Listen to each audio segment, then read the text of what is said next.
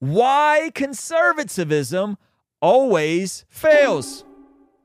I think this is a very needed conversation today that is seldom had, and I'm probably going to upset everybody with this video, but I think it's a good one. Now, I've been a fan of a new Christian creator, Redeemed Zoomer, put together this Instagram carousel that I thought was fantastic. I had to share it with you guys. Check this out.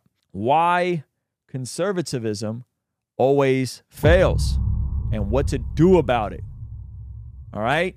Everybody's going to be offended on this. I promise you. You're all going to be mad. All right. You guys ready? Buckle up.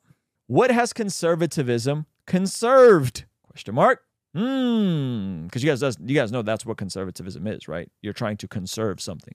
The family? No. The church? No. Religion? No. The arts? No. Hard work? No. Guns? Maybe. Despite some occasional electoral victories, because elections are based on raw numbers rather than institutions, conservatism has lost almost every cultural battle in the last 70 years. Progressives have taken over every major established institution in the West, whether it be churches, schools, universities, the Boy Scouts, the media, entertainment, the arts. In some ways, the conservative strategies are to blame, but it goes even deeper. This has always been my issue with conservatives and conservatism is the strategies. The strategy of being primarily known by what you're against and trying to seemingly stay the same or take us backward. Not a good strategy, all right? Why this happened? Conservatives back pedal of society. Progressives are the gas pedal of society.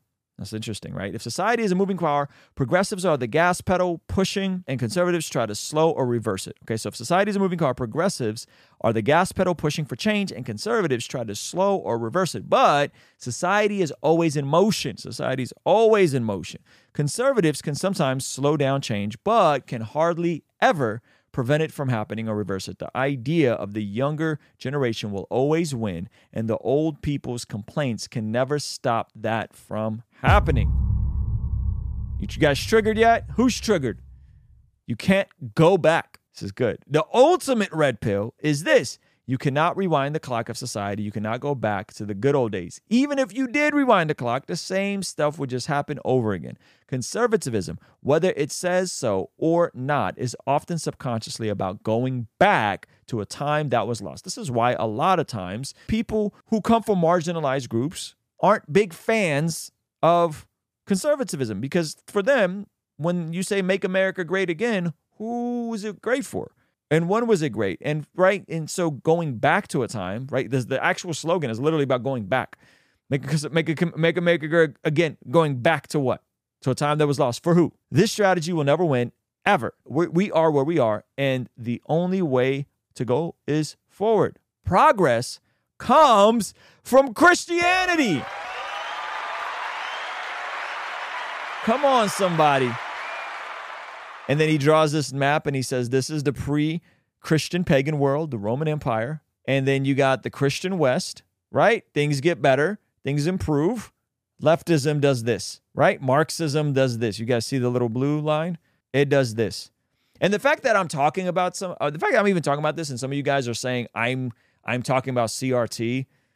Darkness. This is a sickness of the highest order. We talk about leftist woke brain rot. Me even talking about this, and some of you guys are like, "It sounds a lot like CRT." That's the problem right here. That's why we're not winning back society. That's why we're not winning culture. That's why we're not improving things, right? Because the reality is, progress comes from Christianity. That is who makes things better. If you look at the world before Jesus, things were really bad, and things, guess what? They improved. Christians improved the world. It made things better. Yeah, we did. Did you know that? That's why you should study church history. You should know what the world was like before Jesus. You should know what the Roman Empire was like before Jesus. Christianity is progressive in that it has always been about the transformation and improvement of society. The reason conservative Christianity is so impotent is that it denies a core tenet of Christianity. A core tenet of Christianity, that the kingdom of God is breaking into this world. Many leftist ideas were rooted in Christianity, but were a corruption of it. Leftism started out as a Christian heresy. lefticism started out as a Christian heresy. Christianity needs to be progressive. Now, the way he's saying the word progressive is not what the word progressive means, okay? When Christianity triumphed in society, it sold itself as the future, the thing that society was progressing into. In the Roman Empire, Christians were seen as progressives who were destroying traditional Roman values. Christians have been behind things like the abolition of slavery in the past, and the one modern Christian victory was overturning Roe v. Wade, which as its essence is progressive. Overturning Roe v. Wade is progressive. In the Roman Empire, you know how Christians were progressive? Christians were the ones who would care for the sick when plagues would break out by giving them food and water, while the rest of the Romans would just throw them in gutters. Christians were the ones that were progressive in that they were caring for the babies that were discarded. In the Roman Empire, I believe it was about for every 100 girls that were born, there was 128 boys that were born because women were viewed as inferior and were often discarded at birth. Christians would take them in. They would literally pull babies out of the river. Christians were the ones that were caring for babies. Christians were the ones that were caring for widows. Christians were the ones that were building hospitals.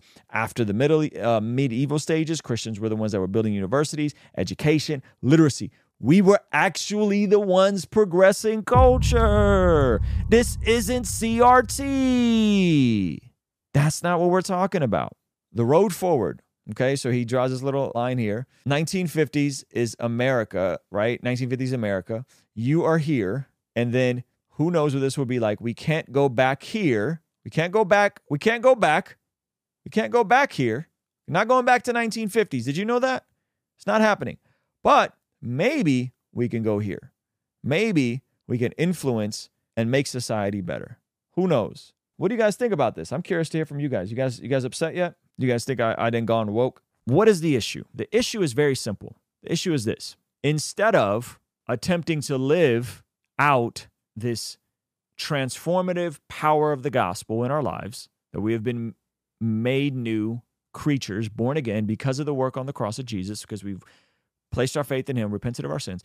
Instead of taking that and saying, okay, now we're new creatures, now we're going to move accordingly.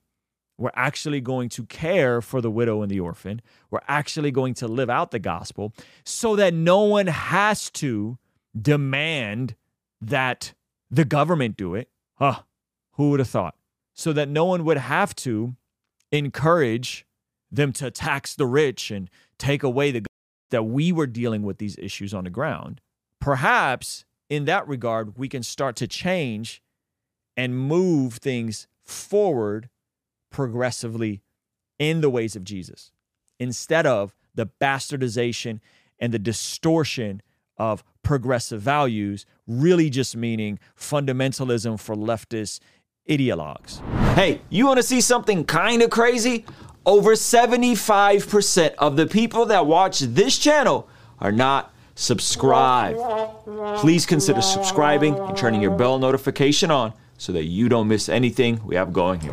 What if that is what we were known by? Check this out. I had this conversation with somebody. I want to point to a verse to you guys real quick. I was having a conversation. We were talking about some of this stuff. I was talking to a gentleman about, hey, caring for poor people and caring for marginalized people and so on and so forth, right? And I said, you know something interesting, that this is actually addressed in Scripture, but not in the way that you think it is, meaning that we often take the concept of justice and we conflate it not with God's justice, but with our distorted, perverted version of justice, right? We take the concept of equal opportunity and we pervert it with our version of equal outcome or equity, right? And the interesting thing is there's actually a system in Scripture on how we are to deal with those who maybe aren't able to provide or protect for themselves, right? Those that are maybe more vulnerable, right? Those that are the least of these. And we see it in Matthew chapter 25, but here's another chapter that's really fascinating. This is 1 Timothy chapter 5, right? And he's kind of writing to the church about how to speak to elders, how to deal with people. And he says verse 1, this is 1 Timothy chapter 5. He says, never speak harshly to an older man, but appeal to him respectfully as you would to your own father. Talk to younger men as you would to your own brothers. Treat older women as you would your mother, and treat younger women with all purity as you would your own sister. There's the layout, by the way, in terms of how you're supposed to speak to different people, that there should be honor for how we speak to older people.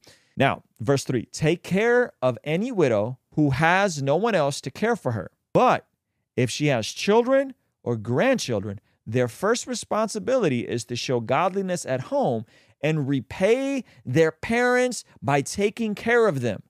This is something that pleases God. Ooh, I'm cutting deep right now. Oh, we're not ready to have this conversation. Nope. Where is the welfare system? Where is Social Security? Nope. There's a widow and she has children or grandchildren. The first responsibility is to show godliness at home and repay their parents by taking care of them. This is something that what? That pleases God. Now, a true widow, a woman who is truly alone in this world, has placed her hope in God. She prays night and day, asking God for help. But the widow who lives only for pleasure and is spiritually dead, even while she lives, give these instructions to the church so that no one will be open to criticism. What is happening here? There's widows who are actual widows and have no one to take care of them. And then there's widows who are single, basically all over again, living their best life, and they're spiritually dead even while they're alive, right? Two types of widows. And he's giving instructions on how to deal with them. So the first part is he's saying, like, look, if these widows, because women were very vulnerable in this society, don't get it twisted. Women were very vulnerable in this society. And so he's saying, first of all, if there's a widow, take care of the widow by what? Having her live with her children or her grandchildren. Why? Because it's their responsibility to show godliness at home and repay their parents by taking care of them. This is something that pleases God. Then he goes on to say, now here are these other widows. If there's a real widow that really has no one, let her place her hope in God. She prays night and day, asking God for help. But the widow who lives only for pleasure is spiritually dead even while she lives. This is the widow that might be sleeping around. This is the widow that might be out there in the streets. Okay, she's not really in need like that, right? Now check this out. Give these instructions to the church so that no one will be open to criticism. Okay, so here are the instructions to the church in terms of how to care for vulnerable people. Here are the instructions to the church on how to care for vulnerable people. And he echoes what he just said in verse 4. Check us out. He says, but those who won't care for their relatives, especially those in their own household, have denied the true faith. Such people are worse than unbelievers. A widow is someone who is put on the list of support, must be a woman who is at least 60 years old and was faithful to her husband. She must be well respected by everyone because of the good she has done. Has she brought up her children well? Has she been kind to strangers and served other believers humbly? Has she helped those who are in trouble? Has she always been ready to do good? The younger widow should not be on the list. The church is saying, don't put the younger widow on the list. Don't put her on the list. Interesting, isn't it? Because their physical desires will overpower their devotion to Christ and they will want to remarry. Then they would be guilty of breaking the previous pledge. If they are on the list, they will learn to be lazy and spend their time gossiping from house to house, meddling in other people's business and talking about things they shouldn't. So I advise these younger widows to marry again, have children, and take care of their own homes. Then the enemy will not be able to say anything against them, for I am afraid some of them will have gone astray now to follow Satan. Okay, now if a woman is a widow, is a believer who has no relatives, she must take care of them and put the responsibility on the church. Then the church can take care for their widows there are widows who are truly alone. Check this out. This is craziness. Okay, so first of all, it's saying that there's a distinguishment in the types of widows there are. Younger widows, they're going to be, they're going to want to remarry. Don't put them on the list to have the church take care of them. Why? Because when you serve them, it actually doesn't serve them. It hurts them. Because now they got a lot of idle time on their hands and they're going to be gossiping and they're going to be busybodies. Okay, that's what the Bible says. I'm sorry. That's what the Bible says. They'll be lazy, spend all their time gossiping from house to house, meddling in other people's business, talking about things they shouldn't be talking about. That's what the Bible says. I didn't say it. That's what the Bible says. So what it says is, hey, let the younger widows younger widows remarry, but those folks who have children, let them take care of them. And then he doubles down on this. Right? But those who don't care for their relatives, especially those in their own household, have denied the true faith. Such people are worse than non-believers. Here's what Paul is saying. The church is to be a vehicle to care for vulnerable widows who have no family. Yes and amen.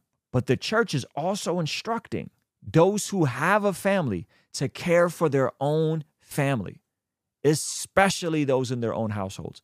This is how the welfare system in the church is being fleshed out. We shouldn't need the government to do this for us. We shouldn't need taxing the rich who don't pay their fair share, even though the 1% pay like 80% of all the taxes that come in. That's a whole nother side point. We shouldn't need to be meddling in all that. If we just did this, are you taking care of your older parents? Because this is what this says. Hello, take care of any widow who has no one else to take care of her. But if she has children or grandchildren, their first responsibility is to show godliness at home and repay their parents by taking care of them. This is something that pleases God. Hello, take care of your own freaking parents and grandparents. And then he doubles down on this. Those who don't care for their relatives, especially those in their own household, have denied the faith. Such people are worse than unbelievers. So you mean to tell me that there was a welfare system of sorts, yet there were requirements for it, and it was being ran by the church? Interesting, isn't it? And by the way, this isn't just talking about taking care of your Christian family members. This is talking about your relatives. Your relatives. Those who won't care for their relatives, especially those in their own household, have denied the true faith. Such people are worse than unbelievers. What if this was a type of progressive in quotations, actually making progress in society, value we implemented? What if one of the things that we were known by was how much we cared for our elderly, how much we cared for our parents, how much we cared for our grandparents and our extended family? What if your whole life wasn't just about you and your self-actualization, but your whole life was also how are you fleshing out these principles and caring for the people that cared for you, caring for the people that birthed you, caring for the people that wiped your butt when they're no longer able to wipe their own butt. And that was a bit much. I know. That was a bit much. But you guys get my drift. Here's a way the church can be progressive. Those folks who ain't got family members, but they're in the church, care for those folks too. Care for those folks. The church can care for those folks. It seems like this is primarily an American issue. We ship off our old, who tend to be the actual people that laid the groundwork for our lives, into homes. We check out and we go on with our dreams and our self-actualization. That doesn't sound like gospel living to me. So I don't know. That's just a way. Like I see that and I go, that's progressive to me. That's very progressive. It's not very Western. It's not very America first. It's not very America country God. I mean, I love my God, but right. But that sure is progressing communities forward. Let me know what you guys think. That's my thoughts on that. Hey, this is a segment from our daily after party stream. Consider partnering with us online for as little as $5 a month to get access to these daily after party streams completely unedited. You'll also get access to our podcast as they are streamed live into the community before anyone else gets to see them, get to interact with our guests, get access to our private Discord server, and a discount code for our store for as little as $5 a month. Ultimately, that will help towards helping us continue contextualizing the gospel using media and podcast here on YouTube. All right, I'll see you over there. Peace.